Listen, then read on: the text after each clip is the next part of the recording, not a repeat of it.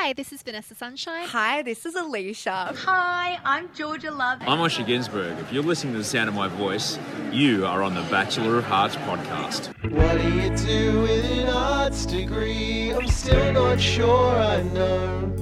I skipped 3 years worth of lectures just to binge watch your full shows.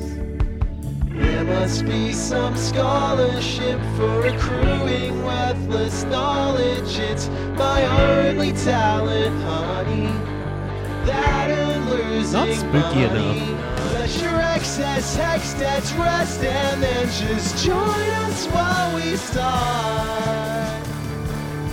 on our Bachelor.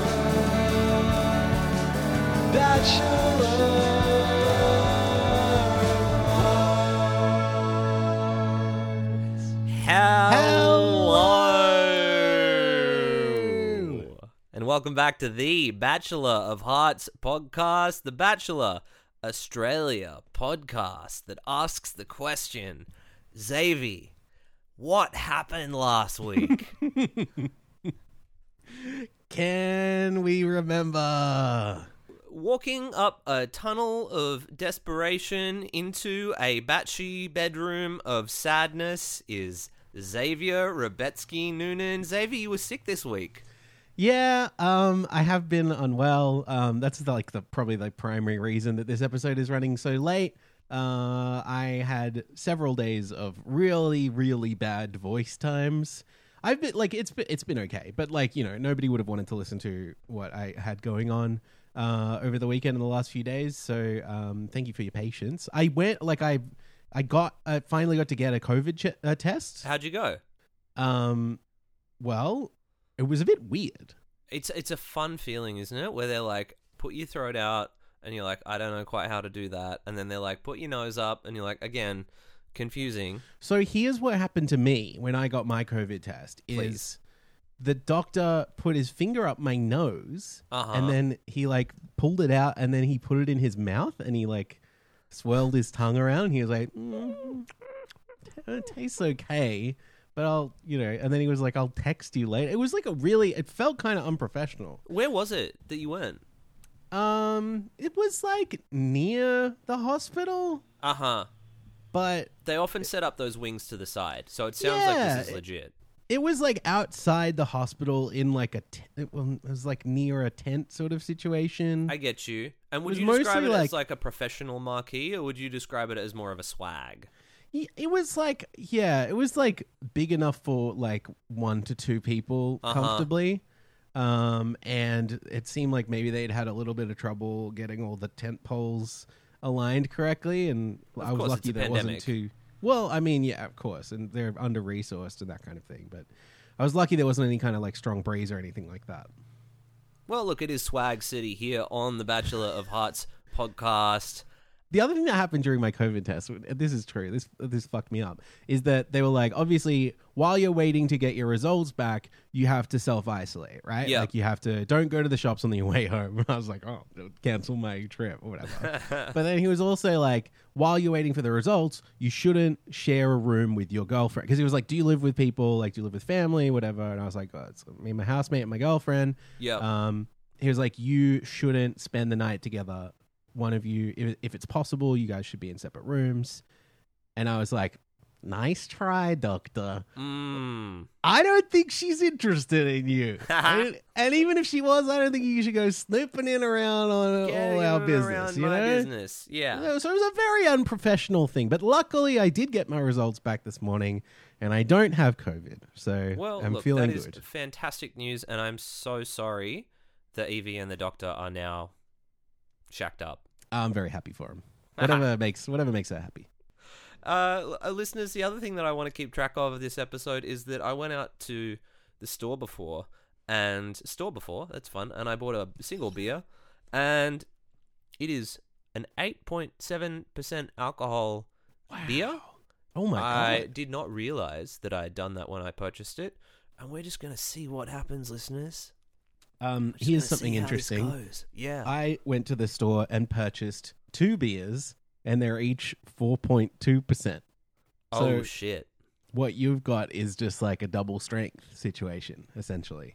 All right. Well, look, double the strength, double the fun here on the Bachelor of Hearts podcast. And that's what we have this season on The Bachelorette, isn't it? Double the Bachelorettes. And who were they? So, okay, so here's the thing, and it's kind of a bit, but also it's kind of true, that we all collectively watched this on television over a week ago? A week ago. At this point, exactly a week ago. We're Right. recording 8:30 Thursday night. Right. I watched it, Yep. but it was Max's turn to do notes for this episode, and so I was like, cool, just delete, just put that on the back burner. Don't have to remember it.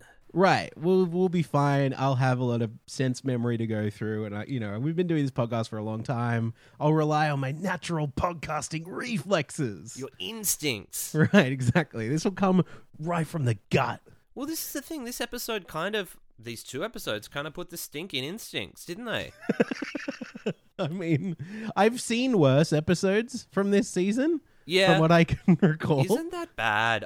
So firstly, I thought that the second to last episode was utterly bizarre, and we'll get to it. Very strange. And then the finale, I was let down, man. I wanted Ellie to get together with Joe. I thought that was the only outcome that was going to be satisfying. I thought that everything that was presented of Fraser was like, I don't see a universe in which Fraser and I have anything in common. I don't see a universe where I could sit down at a party and talk to that guy. And so I was on Team Joe. I was really here for the boy from Newcastle to get with the girl from Newcastle. Yeah, I guess this is the thing that we'll probably talk about most on this episode, is that I still had the feeling that despite the fact that I like Joe more, and despite the fact that I feel like Joe and what's her name? Ellie. Yeah, are a better pair, like a better match. Uh-huh. I still don't think it makes a lot of narrative sense for him to end up with her. Okay. So I had this sort of internal battle of being like, I know that Fraser is not interesting to me, Yeah. but it has to be someone other than Joe. And it's almost, if I can make a really pretty poor metaphor that we probably shouldn't get too far into, the US election Okay. happened this week. And there were a couple of big dogs up there at the podiums trying to get all the votes, right? Sure. One of them I really don't like. Uh-huh. And the other one I'm not crazy about, but he's not that first guy. Yeah. So I'm having this same kind of thing with Fraser and Joe, or at least with the narrative around them. I don't dislike either of these guys. I don't think either of them are akin to a dictatorial tyrant. Sure. But I think that I like Fraser because he is capital N, not capital J, Joe. Interesting. And I love Joe. And I still, like, that's the struggle, is that I like Joe. I like that couple better. But as someone who is watching a season of a TV show who wants a satisfying narrative to play out, I'm not very invested in the person that you already knew. Like, we saw this with Sophie Monk. It was so boring. It was super boring, but now I guess we've seen the other side of the coin, and for me this was less satisfying. It was more of a letdown, and I'm here with you. I would be right on the train of it doesn't need to be Joe if the other side of the coin was remotely interesting. And that's the thing with Fraser, is that he might be the nicest man in the world. He is terrible television, and there was nothing in his narrative with Ellie to convince me that they would be good together in the future. Do you want my impression of Fraser? Please. Yeah, I find and she's pretty fun. Yeah, and That is and true. She was fucking good. So That is true. I mean, I cannot debate you on that. and then there were so many factors where it was like the show really tried to set us up to lead us down this garden path of it's not going to be Fraser for all Right. of these reasons that you can see. And the tweet that we had that went batchy viral was about how all of these things with Joe just lined up, right? Friends Yes. with the same people, same interests, live near each other, the whole bit. And then there's Fraser, who lives in Queensland, isn't willing to move. His mum runs his life. Tattoo of a chain around his... I'm recapping the tweet. Yeah, but that's like, a problem. Yeah. Do you know what I mean, though? Like, the whole thing is just like... It's befuddling to me because I feel... it feels unjust. I agree. I think this is a structural issue in the sense that over the course of a normal season of Batchy, and particularly with Bachelor, which is a longer season, it is interesting and fun to create one image of a person and then at the last minute make you doubt it a little bit. Yeah. So that when you're watching the finale, you're like, fuck, well, it really could be either. And, you know, like they sow the seeds of doubt, or if it's done well, like these even call back to things that were set up earlier. They're not just sprinkled in last minute. Right. But I think what we're dealing with here is yet another symptom, if you will. I went to the doctor. Now everything's about doctors. Doctor fucked my girlfriend. I think this is another symptom of the season being too short. Yeah. And so therefore we're not able to actually set up the expectations that are then being flipped. Right. And so what you have at the end is just like, oh, well, this guy's probably... Like, now that we're finally learning some things about Fraser, it turns out Fraser's not that good of a pick. And then she picks Fraser. Right. And so this is the thing where it's like, what is the point if you are constructing a TV show of doing the narrative that goes, Joe's the winner, Joe's the winner, Joe's the winner, Joe's the winner, oops, Joe's not the winner. I wonder if they always knew it was going to be a reduced length. Who knows? That's the other part of it. Like, this is one of what things. What kind of episode order do you have to fulfill? Yeah, this is one of those things that's kind of just a head scratcher, and maybe we'll never know. Where it's left to us to be over analytical and try and explain their decisions for them. And how? But like, they've gotten away with it. You know, at the end of the day, like. They will benefit from everyone forgetting about how poorly this did, and they will have another season, and then this will just... But it's like, you know, I don't know what I'm saying here. Essentially, we're writing a history. Yeah. Well, look, it's an incredibly forgettable season with an ending that doesn't matter, and it's made worse because there were no compelling men on the show since the second episode. And also, one of the couples is already split up, and the other one is like, well, everyone's got their doubts about. Oh, yeah. Let's talk about the Becky and Pete side of things. Here's the thing. We're recording an episode a week late. We might as well... There's no, like, we're not going to... No one's spoiling anything for anyone here. If anyone ever cared... If anyone ever cared about this, yeah, they've done their bit by now. Right. You have the internet, listeners. Yeah. Here you are on it, listening to us talk over it. Becky and Pete I wonder together. if anyone... I do wonder, actually, and I was wondering in the back of my mind, as we were waiting for the results of the US election to finally be declared, I was having the same feeling about, I wonder, because we've had a couple of people write into the show and say, I'm no longer watching this boring season of television. You are the way that I'm hearing about it. And my guilt is the conduit, yes, for being sick and just ruminating on this stuff and being like, fuck, we still haven't done a podcast, was manifesting as like, maybe there's someone out there who somehow still doesn't know. And they're like, come on, Bachelor of Hearts podcast, get to the point, you know, tell me what happens. I think they know the outcome, but I don't think they know the truly insane way in which we got there. Yeah. That, to me, is, particularly with this first episode, the crux of everything that is happening here. And I wonder if now is as good of a jumping off point as any for The Bachelorette Australia Season 6, Episode 9. And the first thing to note here is definitely the music, Xavier. How would you describe the sound of a traditional batchy Bachelorette opener? Well, I mean, it can take many modes, I guess. There are many moods that they will try and set. I think particularly towards the end of the season, they'll try and ramp things up a little bit. They'll try and be a little bit dramatic. Yeah, you're absolutely right in saying that it feels like towards the end of the season, what we're going to try and achieve is drama. Is that fair? Absolutely. I mean, this is the second last episode. Right. We've really got to build things to fever pitch so that we care the most about all of these important and interesting characters. But this is almost jazzy, right? Like, I thought the piano was a really interesting choice, and then it kind of veers back into like more of this like operatic Ode to Joy territory. Definitely quirkier than what we're used to for the intro of this show. I love taking your word for it. I'm like, I truly... what this feels like, because normally it feels like we're trying to be as current as possible. What this feels like is Max has unearthed some ancient tomb. Like he has broken into, like, you know, like Nathan Drake in Uncharted or whatever. Yeah. He's like found some dusty old tome and he's blown the dust off the cover and he's creaked it open. And he's like, these scrolls read that if I translate the ancient runes, there was jazzy music at the start of the episode. There was a jazz piano to be heard. And almost instantly we're knee deep in family time. And exactly as you say, I have to tell you, so much of this felt and still feels unfamiliar to me. First of all, who is Robert? Have we been introduced to this man yet this season? It's nobody called Robert. Are you sure? Is there? I mean, I'm looking at the cast list.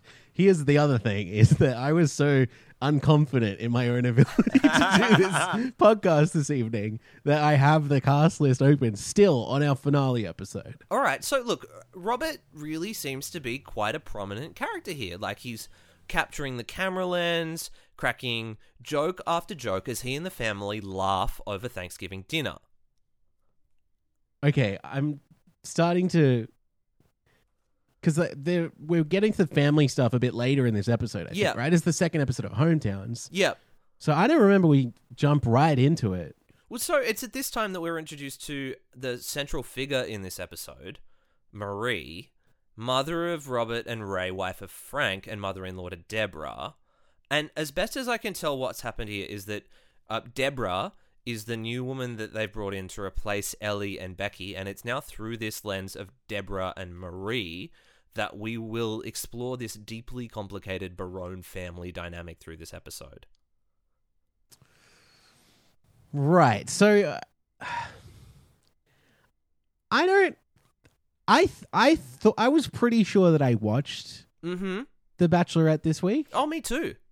And I'm thinking back on that first episode, and it's not really ringing a bell. Well, this is the thing that I found so striking. Like, it's a bold choice from production to pull a switcheroo like this. Completely. You know what's unexplained. crazy Yeah. is I feel like if I saw that, I probably would remember it. So this is it. Like, through 8 episodes of a Bachelorette season, they're like, I'm gonna switch it up. We're gonna do it. But I personally, I reward the gamble from what I saw. Yeah. Are you here for production taking a big swing, Xavier? Oh man, I mean, I'm so on board because it has felt like they've felt like, you know, they needed to play things a bit safe this season. They're working with less episodes. They're working in constricted, you know, geography, and they've got social distancing and all these new methods and that sort of thing. Yeah.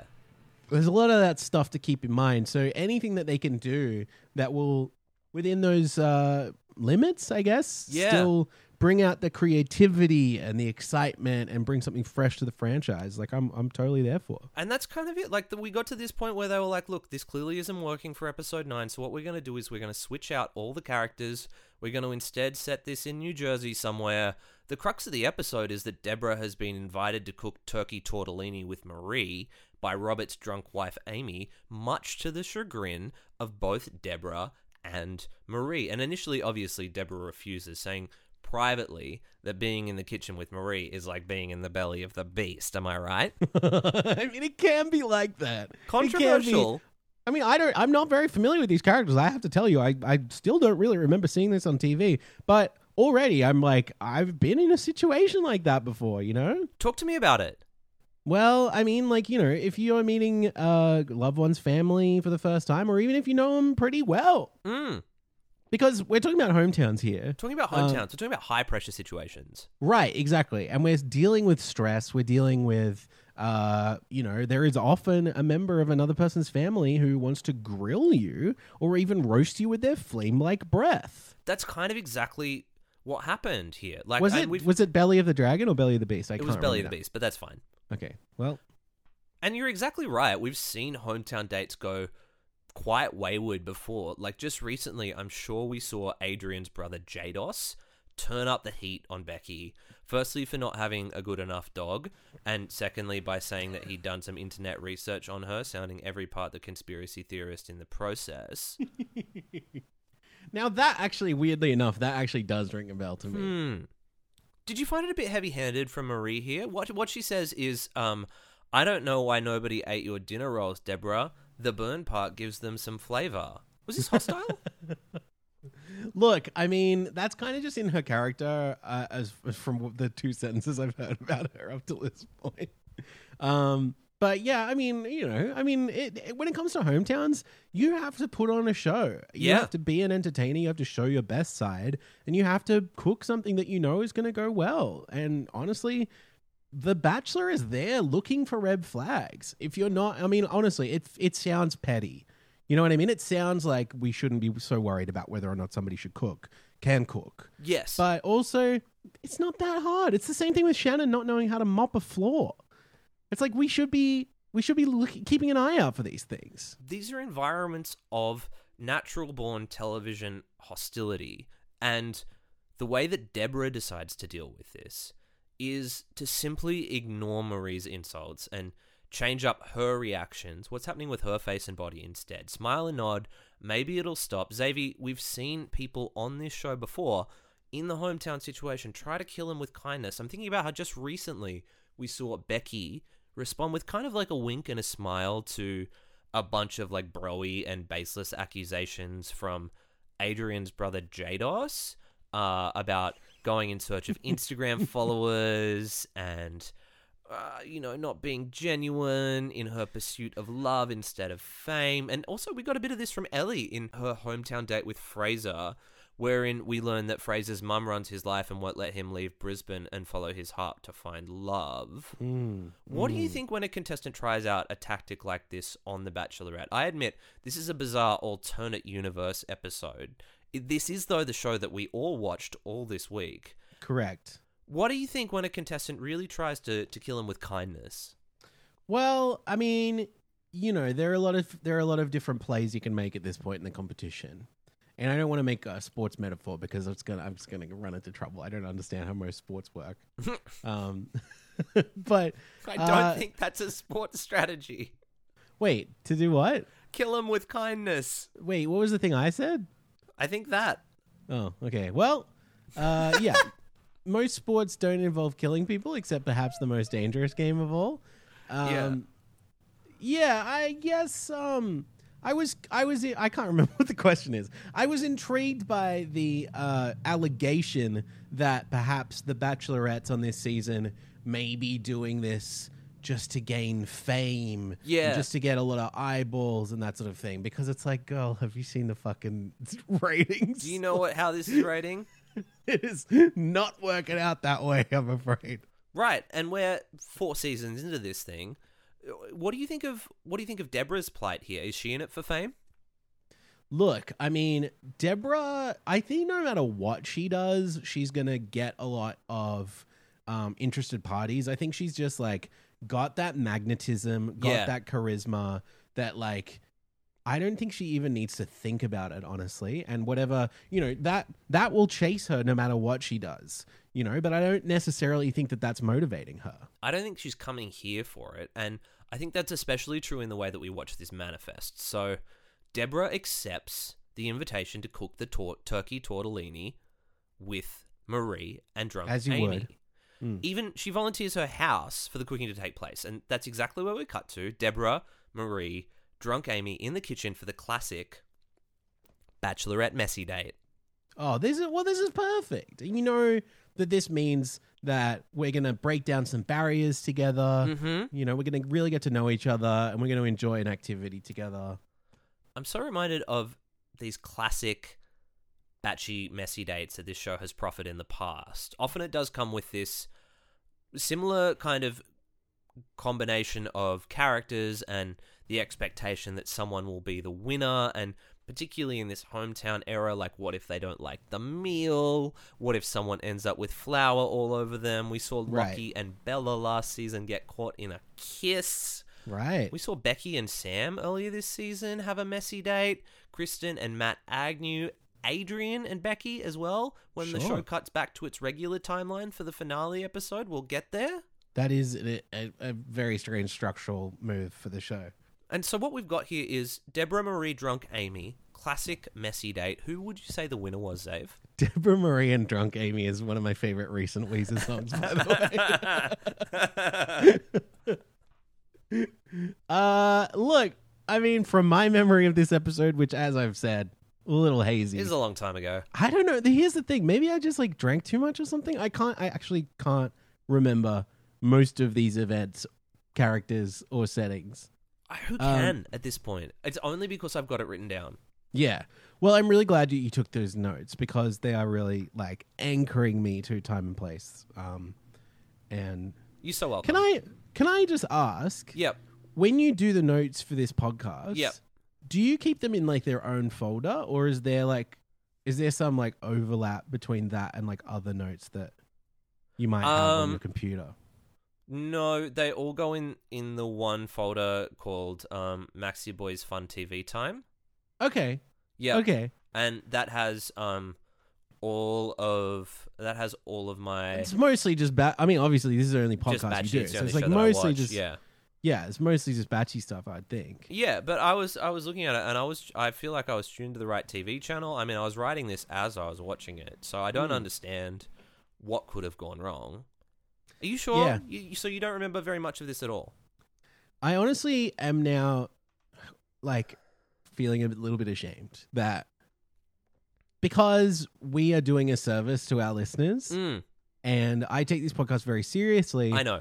Especially, and like, it sounds like I'm kidding because obviously sometimes we do some things on this show that are a little bit frivolous, Frivolous, but like silly, unexplainable, yeah, risky.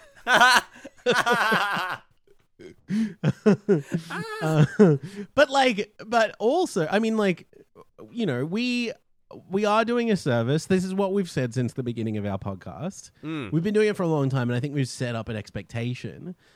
So I am disappointing myself to admit that I actually don't remember.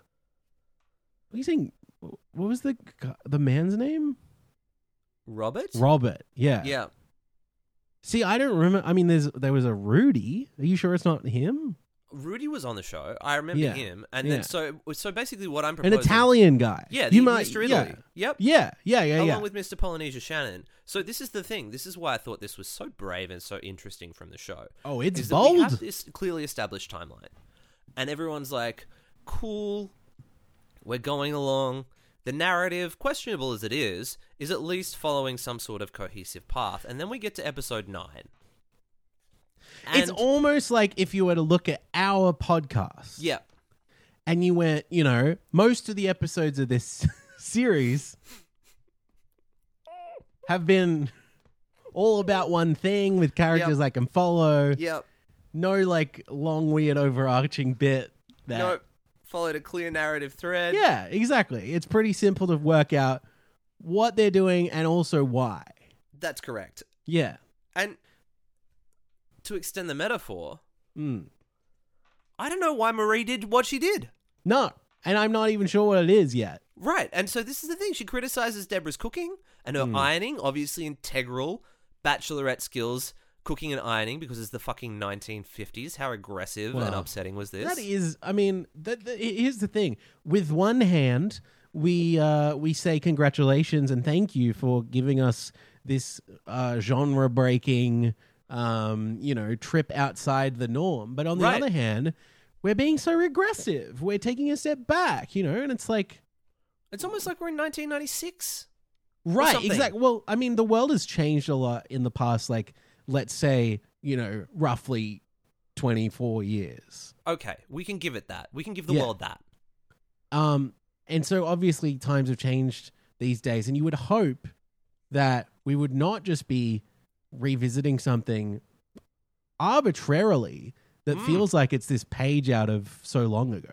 I know. And the way that these people deal with their emotions being so different to the way that we would want to frame things in the year 2020, and I think that's really true of the way that Deborah puts her tactic into play here. Remember, she's trying to kill Marie with kindness, and so what she says is, whatever you say, Marie, I'm just happy to be here. You're the master, and it is like we are watching Marie melt like butter in the microwave for 20 seconds on medium. God, it was so nice. Much in the same way as we see Ellie melt into Adam's arms on the surfing hometown date. Well, that was nice, and I'm sure I remember it. That is, yeah, it's one of those things that I think it's sort of like a weird memory, like almost like a peripheral memory, almost like I dreamed it or I had some sort of psychic medium experience. But what I remember more specifically about it is that not only did they have the beautiful surfing date and the cuddle, then Ellie, as I recall of this, mercilessly sent Adam home and chose the human embodiment of a red brick instead, causing some podcasters and recappers to react in strange and unpredictable ways. Yeah, that sounds about right. I don't know exactly what you might mean by strange and unpredictable, though. Well, look, you know how it goes. We all saw it. Marie pushes harder and harder. Deborah leans into it further and further. And finally, Marie pushes the right buttons. Deborah gets upset. Marie gets upset. This one scene goes on for like 8 minutes. And it's 8 unbroken minutes of the one shot of pure condescension before ultimately nothing is resolved. It's kind of like the Ari and Lauren, like that unbroken That whole sequence thing. from Yes. US Bachelor a Right. couple years ago. And it's a weird note to leave it on. And again, I do just want to touch on what a weird thing it was for the show to do, to shoehorn what felt a lot like Season 4, Episode 9 of Everybody Loves Raymond into the middle of their run of episodes in this season with no context. Now, what's that? Okay, Everybody Loves Raymond was this show that I think it only had a short run, and it must have been in the late 90s and early 2000s. Sitcom starring Ray Barone. What's Ray's real name? Romano. You actually don't know his real name. There's a lot of bits flying around here, but you not knowing Ray Romano's name is one of the more unexpected ones. It's pretty good. I'm here for it. But look, I thought this was avant-garde and stupid. And as soon as it happened, I was like, I can't wait to talk to Xavier about this on the podcast. Yeah. With him in the full knowledge that we've both watched the same thing and we'll have a lot to break down. Absolutely. Yeah. And with us having talked about it quite a lot beforehand, so I knew what was going on. Definitely. And yeah. Look, there are a couple of other things that I think that I might have missed in here in this recap, just thinking back. I'm wondering if maybe I can get instant reactions from you, please. Sure. Why not? Okay. All right. The bit where Ellie says that being with Fraser is like walking on concrete for a week and then taking a step onto some soft, fresh grass. I mean, did that happen? Actually, that actually happened. I'm in this weird, like, liminal space where I truly, I can tell you anything at this point. You could. I promise you that I watched this show. I'm feeling so strange right now. I've never felt like this on a recorded medium before. Oh, I love it. I've broken your brain. What about the bit where Fraser's mum takes Ellie away to a breakout room on Zoom and she's like, it's really weird that you're going on dates with multiple blokes. And, you know, look, this is one. In fact, I can answer this for you. I know that you happens. feel the same way. I remember that happening. Women's should not be allowed to do such a thing. Well, yeah. I mean, I disagree with women's. What? Got him. What about the bit where Lorraine basically says that Fraser moving states to be with Ellie is a non-starter? Did you like that? Where Lorraine says that? Yeah, Lorraine. Who is that? That's Fraser's mum. Yeah, Max, I thought it was good. What about what about this? What about the bit where, for the third time this season, a man tells Ellie that she is, quote, beautiful inside and out, as if it is an original thought? I don't know if they've seen her insides. Hard to say. There should be an X-ray date. I'll put it out here. That's a way to spice up the season. I think that's a really good idea. Particularly in pandemic era. True. You can Let's never be see too your careful. innards. Yeah. From the inside out. They should. What if they had a date where they all got COVID tested? Because they're probably getting COVID tested anyway, but what if they just, like, fully leaned into it? I know. You know what I mean? Fear of tongue suppressors. What are they? Right. Well, Yeah. like, you don't necessarily have to jump out of an aeroplane in order to experience some, like, terror. They could just Absolutely have not. to, like, confront the fact that there's a very serious thing going around that is frightening to all of us.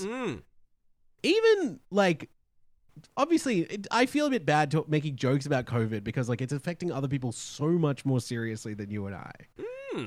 Like on an absolutely massive, massive scale. Oh, yeah. But also like the way that this show tiptoes around it, to me, while still sort of acknowledging it, it's just creates this weird like tension because we all know what's going on, but they're not engaging with it. No one's looking at this show as if it is not of a time and place, and they are trying to create this like timeless romance for the ages between Ellie and this man who communicates in grunts. And it's right, like, and I think the only thing that might be motivating them to do that is so that it will hold up better in future for them to like stream. yeah, Because it's not like they even air repeats of this, like No. beyond the time that it's airing. But I can only think, and they're not going to fucking release a DVD box set or anything. Like the only thing I can think is that as 10 Play grows and as, you know, because they've been purchased by like CBS or whatever, they will eventually expand that out into, and I think there is already some level of paid subscription for the Channel 10 some sort of content. 10 play or something. 10 plus play or There you something. go. I literally have no idea. All I can assume is that they want something that will be able to be watched in future. But even then, it's not like how far from now do you think we will all have forgotten that COVID ever happened? Oh, I don't know. see that happening. I mean, So look, why not let's- engage with the context in which the series is being filmed? And in the same way, how long do you think it'll be before we forget that Becky and Pete ever happened? Okay, let me answer that question with another question. Which one is that? I got a few more. I got a few Friends style the bitwares that I still need your instant reactions for. Okay, you Okay, ready for excellent. this? Having seen a lot of Friends as well, Yeah, me too. I'm definitely super across this. This is just the thing where every Friends episode is called the one where ... And what I've Got it. done is I've changed it to be the bit where ... Okay? Great. Hit me. The bit where Adrian's younger brother Tristan throws up the very rare left-right combo double sharker, demonstrating for you as he Oh, says, I'm catching good remember that. vibes. Yeah, I actually thought that was very good. I was like, this guy is good on TV. Oh, Tristan's great. He's got a dynamic smile. Mm. Bring him in. Tristan, I feel like they must be shitting themselves realizing that he is more dynamic and interesting than a lot of the men on the show. Oh my god. Two brothers in the same Right. cast? Can now, you imagine? hang on. Now, let's not be ridiculous. You're right. How would that ever work? How would it ever work well? Well, that's the golden question, isn't it? Okay, the bit where Adrian's family, who aren't the younger brother Tristan, are drinking Jim Beam and Cokes out of glass bottles, as if to say, yes, we are from Queensland. I did like this. I like this a lot because it is astonishingly rare that we actually see what feels like a different segment of society Oh, yeah.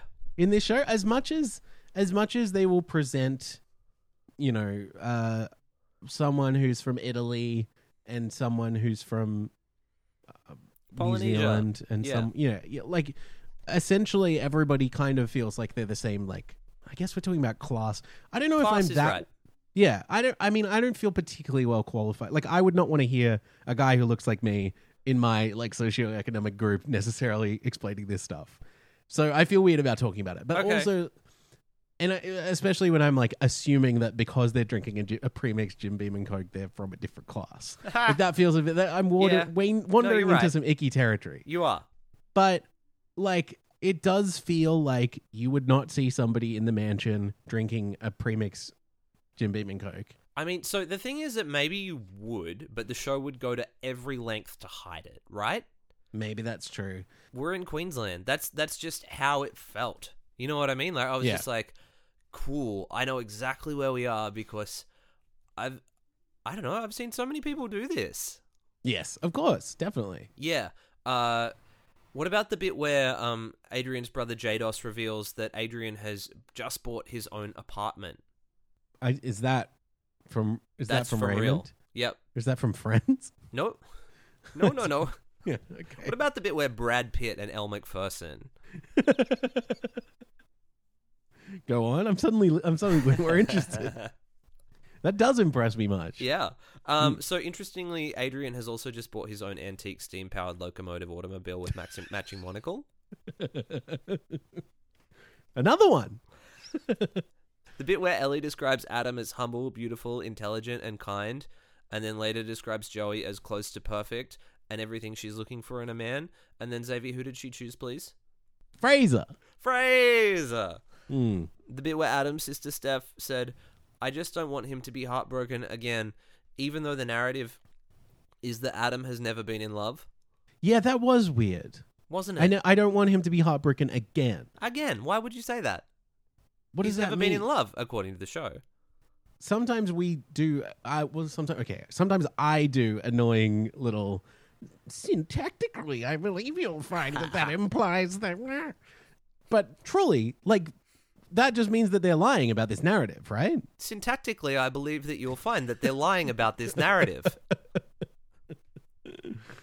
The bit where Adam can't say I love you to Ellie, not because he's inexperienced in the language of love, but more because it's a failure of Batchy parlance, you know? Like, I feel like, again, it would almost be cliche for us to pull out and highlight the, like, maybe I could see myself doing the deed of falling in love with potentially you. But that's sort of like what is expected of the people here, and the absence of it was really notable. This was genuinely shocking in terms of all of these relationships and all of these couples, successful or not. Not a single one of them said I love you. Yes. So strange. Which is something that we grow so used to at the end of this show. It's weird. It feels like it makes more sense in a way, because I wouldn't necessarily believe, as far as my experience of love, that, you know, like we've talked about this whole season, that it strains the credibility of the final declaration because it's a shorter timeline. Yeah. It has felt less actually sort of romantically charged from what we can tell. And like, while we might believe that there's a chance for these relationships in the long run, it doesn't feel like we're at that point at this part of the season. Right. And compare that against Lockie's season, where there was all of that extra time for him to communicate and get to know the women over the course of the first lockdown period that we all experienced here in Australia. And you can see, even though at the end he made a huge tactical error in telling two women that he loved them, I don't doubt that he was probably in love with both of them. And so when it happened at the end, like, his tears and his I love yous to both of them felt real. I can't believe how much more I like that previous season now that I've sat through this one. I know. Because I didn't think I liked it very much as it was happening. No. There was some stuff that was engaging me, and certainly I enjoyed the novelty of aspects of it at the time, but I didn't think that the actual... I mean, there were things about it that were just bugging me. Right. Which I couldn't sort of look away from. But now that I think back on that season, it is so much warmer than how I think about this one, which is just like, I feel nothing. I am the neutral man. I'm Jeff Mangum. Good. In Lockie's season, I feel like we were stripped of a couple of quality weeks of Ariba and Laura and that contingent of women who weren't going to make it all the way to the end anyway, but you get a few weeks closer to the end, and that's when people start calling people dog cunts. Yes. And that's when it's good. Yeah, that's true. That's a great little chunk of the show. There we go. I'm just feeling so nostalgic. This is what we missed out on this year. Well, here's the other thing that we're contending with by doing this podcast very late. Uh-huh. We're also dealing with the fact that there's no Bachelor in Paradise. My friend Max and I have a podcast that we love doing together every week, and this is the last one for a while. This is going to be the last one that we get to do for a little bit. You and I are going to engage in separate creative projects, and that's going to be fun. Separate creative projects together, obviously. Yes. We'll also try and find a reason to do more podcasts if we can find anything. Of course. I don't know if you've ever watched that show, Everybody Loves Raymond.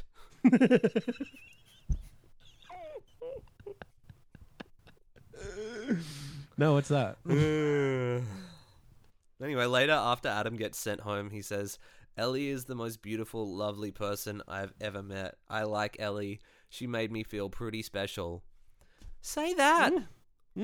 Say that to her. Tell her that. She's not going to be upset to hear it. This, like, realistically, the people who are competing for her heart are the man who has already had sex with her and decided not to pursue her from Newcastle, and the man whose communication form is...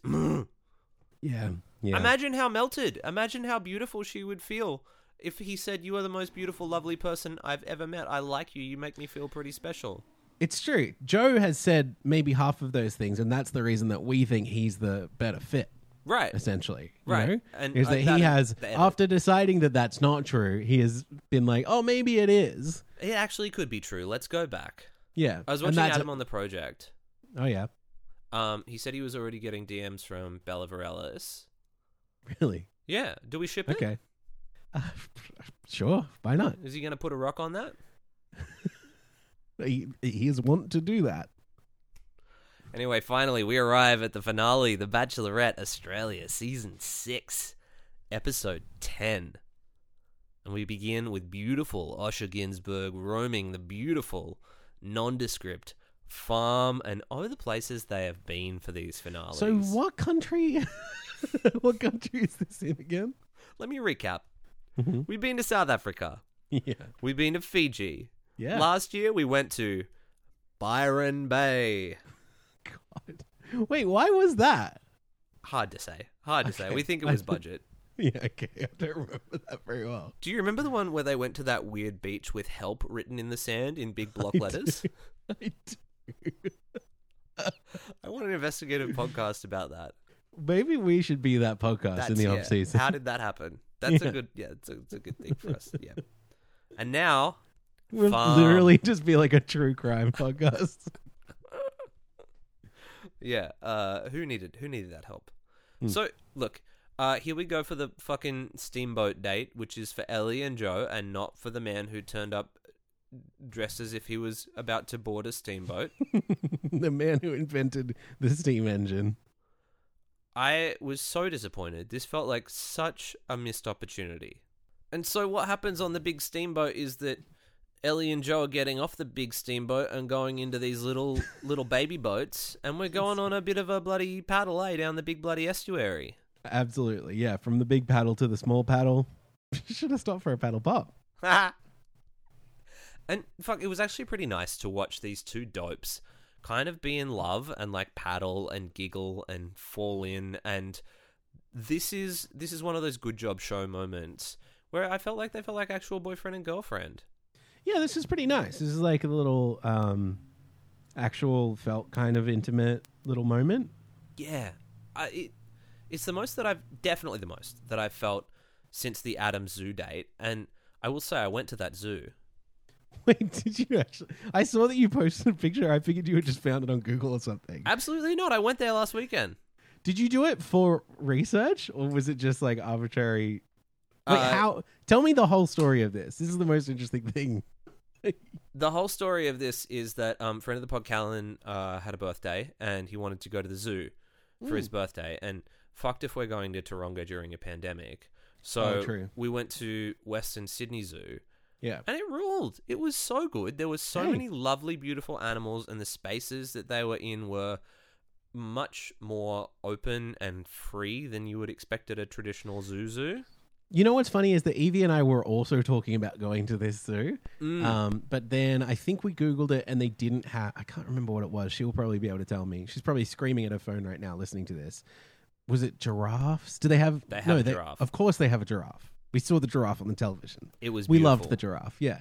Do they have sharks? Not an aquarium. No sharks, but let me tell you what they do have, Xavier. What's that? Barramundi. Ooh! That's fun. The beautiful Do you mean just at the cafe? Or? Australian Rex Hunt fish. La da da da da da da da da. Yay! He's back. Oh, brings So- me joy. Of this, Joe says, it was pretty magical just getting to stay in that moment with Ellie. I wanted to stay in that moment forever. I recall Jess Brody with Kieran out on the paddle boats in Bachelor in Right. Paradise, sitting there being like, this is the most romantic moment that I'm always going to remember. What is it with this show and romantic paddle boat dates? Well, I think there is now an association that I have made on a number of occasions between the paddleboard, the humble paddleboard, and the Bachelor in Paradise. Yeah. And I wonder, actually, now that I'm looking back on this, did I want to say Ellie. Did Ellie know that she was not going to pick Joe and therefore take him out on the paddleboard so that we could create an association between Joe and the paddleboard and start connecting the dots Yep. so that he could get sent to the season of Paradise that's not happening? My son is also named Paddleboard. Ah. To that end, Surfboard. we end up back on a batchy couch, and Ellie says to Joe, Did you say Ellie's sister Joe? Ellie says to Joe, Okay. Because I'm not clear on who the people on this show are anymore. good. You can tell that the 8.7% beer is doing its job. So Ellie says to Joe, she says, it just feels like the real world. I can see it with you. And it's like, obviously, because you've been with Joe in the real world. That's why it feels like the real world. Yeah. It doesn't take a genius to work that out. But I also feel like it feels real because I thought that it was real. Mm. This is how the show got me. The show got me a good one. I was sitting there being like, I believe it. And I don't believe it with anybody else on this show. I believe this because it feels like it is real, as she's saying that it is. Yeah, it's also that thing of like, it would be very easy to fake this thing with someone you don't know very well, but I think it gets, very easy. I don't know if that's necessarily true. I've never been in that situation. But I feel like it becomes so much more complicated and difficult emotionally for you to try and bring someone through to the final stages of Bachelorette that you're not really that interested in if you already have a romantic past with that person. Yes. It just doesn't make sense. You're doing yourself a lot of damage. You're doing the relationship and interaction a lot of damage. It's just like, what an awkward situation. It's ugly and uncomfortable and difficult, and this is why we send the good people home at 3. Yeah, exactly. But I think there is something real happening. I think so too. And that's what makes it really hard, because like we sent Adam, who was also a good person, home at 3. So what do you do with Joe? Who are you bringing to the end? You can't bring that other angry man. Remember him? Which one? What was his name? Are you talking about James? Yes. Yes, little piercing man. We can't bring the little piercing man to the end. What are we going to do about it? What if James hears this and he hears me refer to him as Little Piercing Man? Weep, little piercing man. It's not the same as it was at the start. Xavier, it was not your fault, but mine. This was genuinely nice and rewarding, and it was because we know Joe and because we know Ellie, and when Joe says, I'm falling in love with you and I can feel it, I love it. I'm Sure. like, I feel good about this. And when he says, I want to make you feel as incredible as you make me feel, I'm like, these are words. And that is the barometer. That is the bar for this season, using your words. And this man has managed it. I think that's true. I think I, in a way, had become invested in it not being Joe Yeah. by the sheer narrative force of... It can't be Joe. Right. And so, therefore, I think I had shut myself off to a lot of this stuff. And while I was appreciating it, I don't think I was really contrasting it with Fraser. So And I think that's another interesting structural thing of this season. Because there are 2 bachelorettes, you are constantly ping-ponging between the 2 seasons that are essentially playing out at the same time. And you are trying to remember, what are the qualities that this contestant has that separate them from the other contestants within the pool of, electable choices. But you're also trying to remember to not think about the other choices that are on the show but are not eligible for that bachelorette. For this narrative. Right. When it comes down to these 4, okay, so you've got the 2 boys for Ellie and the 2 boys for Becky. For me, I think where I laid my narrative eggs was in this idea that the show's not paid any credence to Becky as a character. So I'm invested in what's going on with Ellie by the sheer force of narrative, by the sheer force of the fact that she has gotten the screen time, that her story with Joe has been so prescient, and the story with Fraser has been so absent. And it may just be because he's not a very compelling television character. Can I float the theory? Float it. That now feels obvious, even though it is baseless speculation. Blop, blop, blop. It's floating the surface. Here is my theory. They deliberately underserved Becky's narrative throughout the entire season in the edit because the relationship didn't last. Yeah. Yep. They didn't want you to get too invested the whole time. Yeah. Because they knew they lasted, was it like 3 days? Did I hear that? Yeah, it lasted 3 days. Ugh, that's rough. It's really rough. And so So it's almost like we're saving Becky's feelings in a way of not getting too invested in what she's doing. Aside from the fact that obviously all of this stuff was set up to fail in a number of ways. Like all of her dates were specifically less romantic and interesting. right, remember she had to sit on that bin and talk to the bald man? I will never forget when she sat on the fucking bin. I'm in a group on Facebook that's like Inner West, like chuck out, you know, like save these things from landfill sort of things. Right, when okay. people put stuff out on the side of the road and they're like, you know, hey, if anyone wants this. I saw one of the very hard cases. I don't know if it was specifically the one. The one but that I she mean, sat on? It still had her butt print on it. She was wearing pants. She sat in paint before she sat on there. No, but I mean, like, it was the exact same, you know, the exact same size and type of thing. And I was like, this is literally trash. Right. They made her sit on something that someone is just throwing He's just directly onto the getting rid curb. of. And they're like, don't have any use for this right now because guess what? Right. Live music? Well, What is it? Do we have to? Let's move on.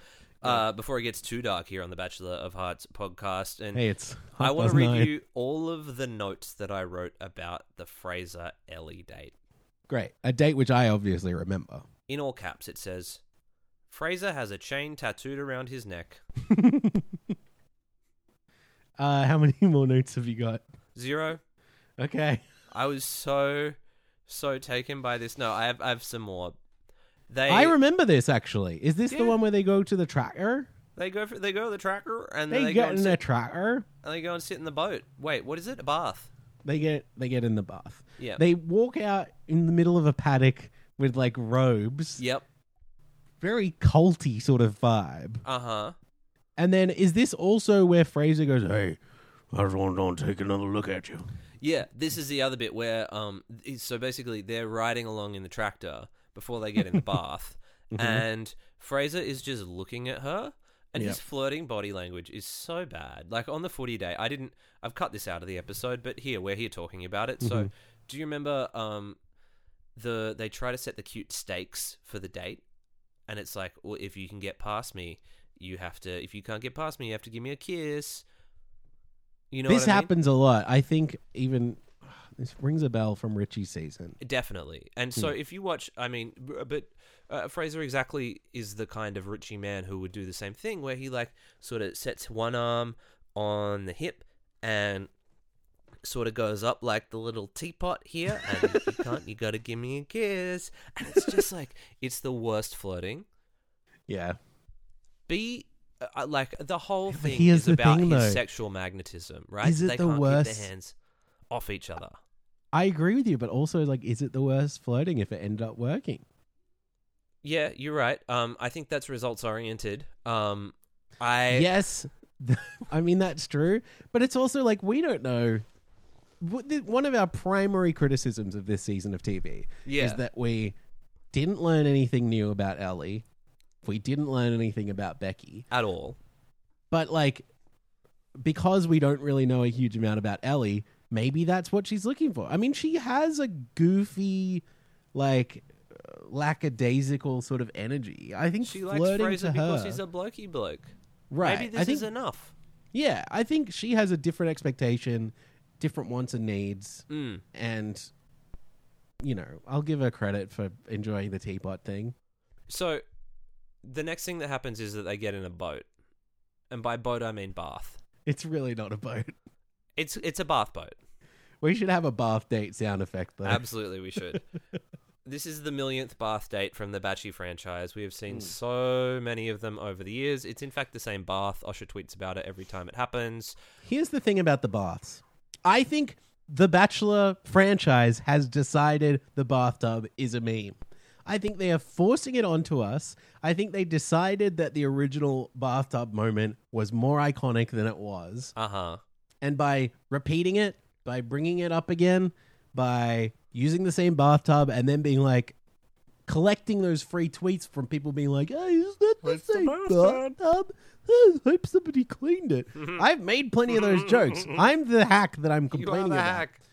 And I'm sitting here on my Bachelor podcast giving them the free publicity yet again. Here it is. But it's like, I don't think the bath thing is actually that good. This is my stinking hot take. I think the bath thing is fine. Okay, fine. You win.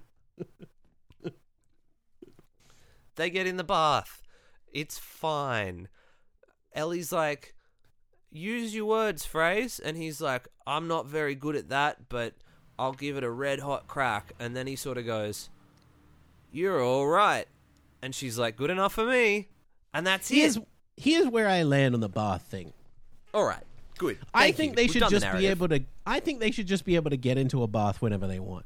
Fuck yeah. I don't think it should be the point of the date. Yep. I would like the date Yep. to be more interesting. I would like more things to happen. I would like a bath to be available to them at a cocktail party if they want. Fuck yeah. And they've cracked it out. Like they had the mud bath Remember the thing mud bath? that Charlie Yes. did. Yes. Like it is clearly not off the menu. So they should just have a hot tub, which I think they have in US Batchy. Dial a bath. Dial a tub. unless I'm- Yeah. Yeah, just leave it around. If the moment strikes, let's not even make it a big deal. Oh my god, in fucking what's that show that we watched earlier this year? Remember in March when the The pandemic started? Bachelor. Bachelor. Listen to your heart. Listen to your heart. And they had the hot tub in the house, and it was the, Right. the source of so much tension and drama and hookups. It was perfect. Maybe that's what I'm thinking of. Yeah, do as that, opposed show. to just the regular show. But like, yeah, why aren't we focusing on? I know there's a new mansion next year, Oh, hello. which I'm kind of excited about. But I'm just like, why can't we sort of open the narrative up so that it's not like structure? You know, this thing happens, and then this thing happens, and then we have the cocktail party, and then we have the roast. Why don't we create like a more loose environment where everybody? What if there was like a version of the show Yep. where maybe it's men and women, Okay. and they're kind of just like chilling out, mixing and matching, Yep. trying to figure out like who likes each other, like what couples are going to work together. Oh, I love it. And like it's just a casual environment. They're not all dressed up in suits and gowns, Yep. you know, or maybe they are if they want to be, but it's They, like if they their choice. maybe they're wearing like Hawaiian shirts or something. I think that's really cool. Okay. I and would like to see a version of the show that feels has a bit more of that flavor. What about this? They also have to get married without ever having met. And also, they're stuck on the island. I At the end of every episode, they have to vote on who gets to stay. love it. I love it. Let's move on to Becky and Pete because God, that was just nothing with Razor, was it? No. Becky says that she likes Pete because Pete has his shit together. Fun. Right. And he's everything that she wants in a husband. Also fun. Mm-hmm. And now she's going to throw him out of a moving aeroplane to try and get him open up emotionally because he doesn't seem capable of it. He just lives in Adelaide and aims to make his business profitable so that he can look after his sick brother. Remember that? I do remember that.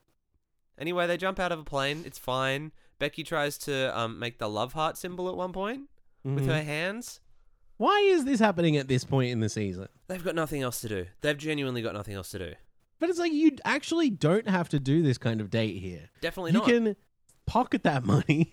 Yeah. You can sit in a bath together. You know what I mean? Like, this is a weird one for me. Right. And And it's partially just my fear of heights manifesting in such a way that I'm just like, I don't even want to think about what this must be like for these people. sure.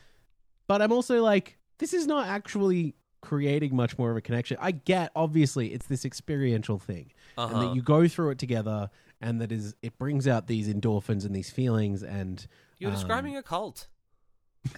I guess so, yeah. This is Jumping out Nexium. of things is a cult. Yeah. Right. But I'm just like, at this point in the competition, like, whatever this might have changed would have been much more effective and interesting to have happened earlier. fully. And this changes nothing. Right. What if she jumped out of a plane with Sag? No, Sag didn't get past Perfect night one. Sag. I mean, Sag was wonderful, but like, okay, what if she jumped out of a plane with Bald Sam? Shannon? Yeah. What she said in the post-show universe that we now live in is that her head choice was Pete and that her heart choice was Adrian and that she went with her head choice. And now, allegedly, based on the friend of the show, Megan Pistetto's podcast, So Dramatic, Becky and Adrian are now together. So good for them. Interesting. Yeah. Good That is goss. interesting. Yeah, Yeah. it's good goss. But we end up here. I'm curious about also if we're just testing out hypothetical people to go on this date Yeah. to jump out of the airplane. What if Jake had gone? Ellis? No, Jake from this season, who you remember from night one, I remember him with the wings. who was wearing wings. Yeah. Wouldn't that be a sight to see? Anyway, Yep. go on. All right. We get to this Batchy couch, and after all of this, Becky finds herself asking, does Pete really like me? Which is a good sign. Yeah, really good. I think you should pick him. And also speaks to the editing, right? Like, they're Right. not including this unless the thing's falling apart, don't you think? Mm. She asks Pete what is going on in his head and says, I just want to know how you feel. We're at our last date, but I feel like you're holding back a little bit. And the signs are there for this to fall apart, right? Yeah, I think so. And I don't know if I necessarily picked up on it at the time. I could definitely tell by the end of the episode. for me, Pete was the winner. Pete was the clear winner, and this felt like they were trying to create some doubt in our minds that Pete might not be the winner. But actually, Yeah. I think what they were trying to do, with the benefit of a little bit of hindsight, is just lay that groundwork for, like, it didn't work out, and here's why. Yeah. And so Pete says, yeah, it's a really difficult process. I absolutely have feelings for you, but what's blocking me is a bit of that past history stuff. I've noticed a habit in myself where I do like someone and then I find a reason to make it not work because I don't want to get hurt, and I'm going to fly home to Adelaide in 3 days and break up with you over FaceTime. Whew. The over FaceTime is not great. It's a poor move from our man Pete. Hmm. He says, I have no way of knowing if I'm ready or not, to be honest. I don't want to create a reason why not. And in confessional, Becky says that she thinks this isn't enough, which is fair. She's like, I wish it was more convincing. I don't know if he's ready for what I want and what I'm looking for. Why did you pick him? Yeah. Yeah, it is. I mean, when you hear it out of context, it is like, oh, geez. I know. Maybe, is it just fear of doing the Badger thing and becoming a very unpopular person? I don't know. It's all bad, and I don't think that she's going to become an unpopular person if she doesn't choose someone. If anything, she has the most excuse out of any contestant not to choose anyone. Yeah, I think maybe you're right. Like, I think people would be on her side if she didn't pick one of them. Right. In a way that I don't think the Honey Badger would. Because obviously Honey Badger comes in with a lot of doubt and scrutiny because he is a famous person. Because he's that guy. Yeah, he's that guy. Yeah. And I think because of his persona, you can instantly dismiss him, I guess. And the show But- also created that image of, like, Britt and Brooke and Termalove, of them being angels, Right. Yes. being worthy of love. Yeah. Cass as well. I mean, Cass was a different story, but, like, all of these women who the show went to extreme extents to validate, whereas this, like, the show's gone to no extent to validate any of these men No. as romantic choices for Becky. I don't So, know. like- Sag. I wish. Samuel. Truly, I wish. That would have improved this season. I'm not going to keep harping on it, but No, I'm truly only bringing them up because I have the screen of all of the men's faces I've in front of me. what I'm going to keep harping on is the ultimate messy date test. This Here is we go. it. Adrian and Becky together in the mud, somewhere in the bush, and they've mudded each other up. We often talk about the messy date being predictive of who the winner might be. Mm. This time it's with Adrian. Yeah. They're so all no. muddy. He's not the winner. I tell you, they have a waterfall, and I was coming around to Adrian by the end of the season. It's almost enough to make you forget everything that we know about Adrian. Almost. And the Almost. show's done a really good job of bringing him back from the brink of boys will be boysiness. Yeah. And the hat thing. And the hat thing. He says he's falling in love with her and he wants to be her to be his girl. Okay, Jet. He even says I can really see myself falling in love with you, and they're making out under a waterfall. It was nice. I felt it was convincing. Okay. Yeah. I remain unconvinced. I don't really remember it. I felt it was convincing in comparison. Let me say that. Sure. Because Pete's there and he's like, no, it could happen. And Adrian's like, do you know what? Yes. I actually, as a 26-year-old man, might be into this. This is as good a shot as I'll get. Let's go. Yeah. I was like, okay, look, you're at least here. You have strapped yourself in and prepared for the ride, and I'm okay with it. By contrast, Robert, I tell you, not everybody loves Robert. He's not ready for the ride? What if there was a Everybody Loves Raymond ride? Yeah, okay, so At how a does theme that park. work out? You have the Ode to Joy theme song, the dun dun dun dun dun dun, and it breaks into the jazz music. Yeah, I feel like you have Yeah. to reenact the intro. Where Thank you. At Yeah. the end, your head gets patted. Yeah, I love that with the Through a little the stuff coming letterbox. through the mailbox. Yeah, yeah, that's cute. That's cute, and there are explosions behind Peter Boyle and the woman who plays Marie, whose name I've forgotten. I can't tell you the amount of things I've forgotten about the TV show Everybody Loves Raymond, which I begrudgingly watched because it was on TV when I was a young person. Xavier, can I reveal to you a hot tip? Sure. Okay, I've got to get it up here in my browser, but I joined a Facebook group, and it is called Everybody Loves Raymond Obsessed, and I did it for the purpose of research for this episode. There are 10,000 people in this group. Wow. It is, You'd think statistically I'd be one of them. you really do. It is the most absurd group that I have ever been a part of. I'm sharing screen with you now. What can you see? Well, I can see a post you've made where you've asked best Deborah and Marie episode, but you've misspelled Marie. And yet 30 people have commented. There's all these people who've commented various things. Oh my god. Oh, it's so good. Wow. I keep scrolling and it doesn't stop going away. Someone says, I think when she was trying to prepare the turkey and slipped all over the place and just threw the turkey into the oven. Now that's funny. So many people have mentioned the episode that you talked about on this podcast. It's so good. Look, Wow. there's all kinds of things. People do stupid caption this photos.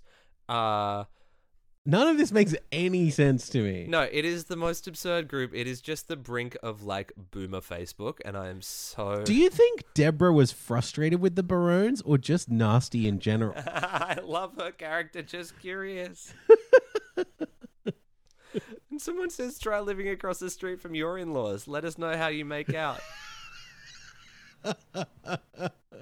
Hey, you wouldn't be so happy about it either, wise guy.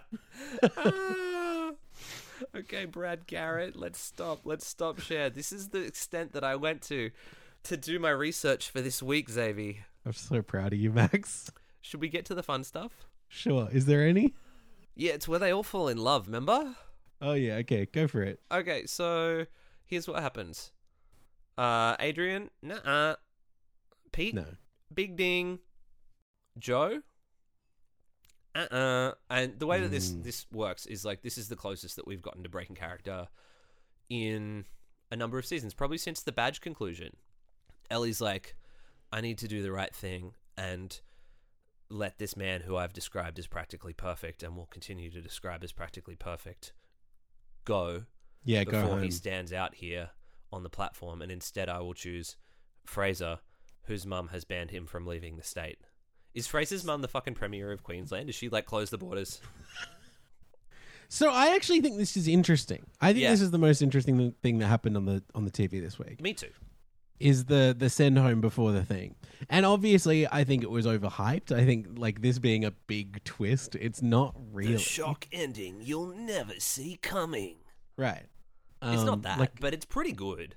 It's funny that is a self-fulfilling prophecy in the sense that if you tell me I'll never see it coming, I will think of something more interesting than that and I will see that coming instead. Yes.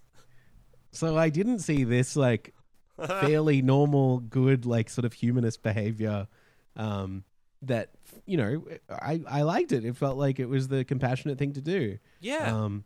It felt weirdly anti the TV show The Bachelorette in a Right. way. Like, I mean, not incredibly subversive, but like denying the producers the chance to have their like moment of man crying. Yeah, exactly. I guess the show owes that to Ellie for her to be like, no, we know each other, and because of the nature of their personal relationship, she's like, no, I have to do it this way. This is the way that it needs to be, and she goes and does it, and they get a moment out of it. As much as Bella was a moment, you know, Yeah. it was still the same amount of moment as Steph Crothers years ago being like, I can't believe I shaved my legs for this. Yes. I mean, that was a great moment. It was a great moment. And the same way Bella was like, ugh, and she went completely cold and dead and she walked away. Yeah.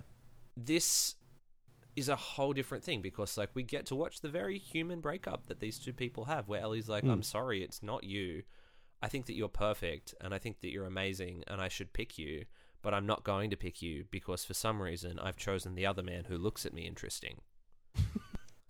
I do also feel like this is, I don't necessarily think it's a good thing, but like this is probably the most we see of these actual people. Right. And it felt the least like they were performing the you know, role of being on TV. The role of Ellie and Joe. Yeah. Yeah, it was super nice, and as much as a breakup can be nice, it was super nice to watch Joe be a person about it and be like, okay, cool, I understand the relationship that we've had has informed the way that we've gotten to this point, and this is how we're living with this now. And in the same way, Ellie being like, look, yeah, I get it, this is fucking weird, and the subtext speaking louder than the text itself. I felt it in the same way that I felt it for their date, and in the same way that I wish that I felt it for her thing with Fraser, because she goes to Fraser and she's like, Fraser, it's you, I love you, you know, she doesn't say I love you, but you get me. She's like, I'm excited to build a future with you, and he's like, I the same feel as you. And then later on, she gets together with Becky and Pete and Fraser, and they're all standing around one of those big wine barrel sort of situations. Right. And Ellie This gets is all an interesting emotional. thing because it reveals that all of this was taking place on the same day, maybe? Yeah, I think so too. I guess that's good behind the scenes insight, that they've like used the same area for the same thing, and Becky actually didn't have to do hers in some sort of ditch. Right. But like they're all together, and Ellie starts to get really emotional, and she's crying and thinking about the experience that she's been on, and Becky's like, oh my god, Ellie, you alright? And Fraser turns to her and he looks at her and he's like, oh my god, I didn't even know she was crying. That's rough. That's rough stuff. It's 5 really not minutes good. in. 5 minutes Yeah. in, bro. Yeah, dude, just keep it together while the cameras are still rolling, for fuck's sake. I don't know. I was so underwhelmed. Yeah, not great, but you get the good moment, which they rightfully know to end on, which is the two sisters hugging each other. Right. And it is almost that thing that you predicted of them learning that the real Bachelorette was love all along, or whatever. Yeah, exactly. The sisterhood of the traveling, France. I wish there was a good thing here. It's absolutely not France. I'm sorry. Hang on, let me see if I can find a good one. Dance. Let me just Google this. Go rhymezone.com. Dance. Dance. Not gonna work. France. Plants. Stance. Ants. Oh, starring Underpants. It's Underpants. just pants Assistant again. of the traveling Captain Underpants. That was quite good movie. Thank you. Good books, yeah. Grants, maybe. Hugh Grant. Chance.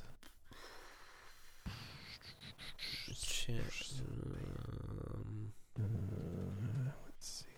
Well, Xavier.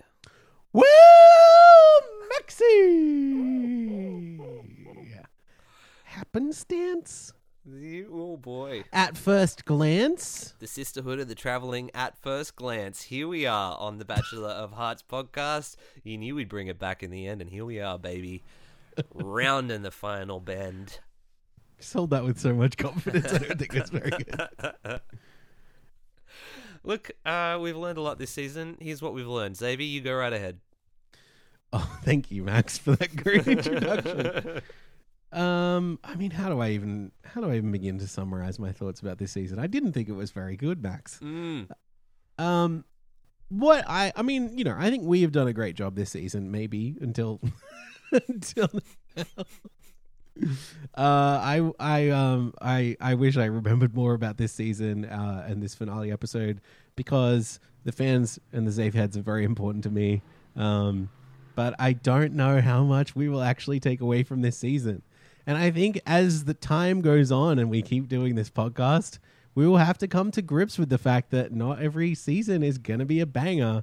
We won't necessarily have like a cool, fun little bow to tie around the ending of all of them. You know what I mean? I mean, you say that, but were you paying attention when this happened? Hey, Marie. Hey, it's me. I'm a mammoth. I've just found out Patricia Heaton's a Republican. Burn the whole thing. Burn it all down. Not a good time for her. Poor thing. Oh, dear. Maxie, thank you for joining me for another episode of the Bachelor of Hearts podcast. Xavier, I love this tradition that we've got of making the finale just boys. Yeah, either just boys or just like long nonsense. Just boys, just Which long I think nonsense. we've done in the past before. Is my fave. Yeah, this has been wonderful. I again am very sorry about it. We're gonna find, as we said before, we're gonna find reasons to do podcasts between now and like what 10 months from now or something. Christ, who knows when Bachelor they're gonna starts? do this? They'll do it in May or something. Yeah, I have no idea. But What is that? but Yeah, that's too much time away. 6 months? No, thank you. it's really not good. But I hope that you guys are well and happy, and we love you a lot. Yeah. Truly, this podcast is like, I think we talked about it a little bit earlier, but it's like, you know, especially during these times, there's not been that much else going on. Oh yeah, and it's been a huge creative outlet for me in the last Absolutely. 6 months. For sure. I'm sure you've been able to tell in the amount of effort that we've put into certain episodes. But you know, I mean, it's a passion project and a labor of love for us, and we will continue to find the time for it. That's right.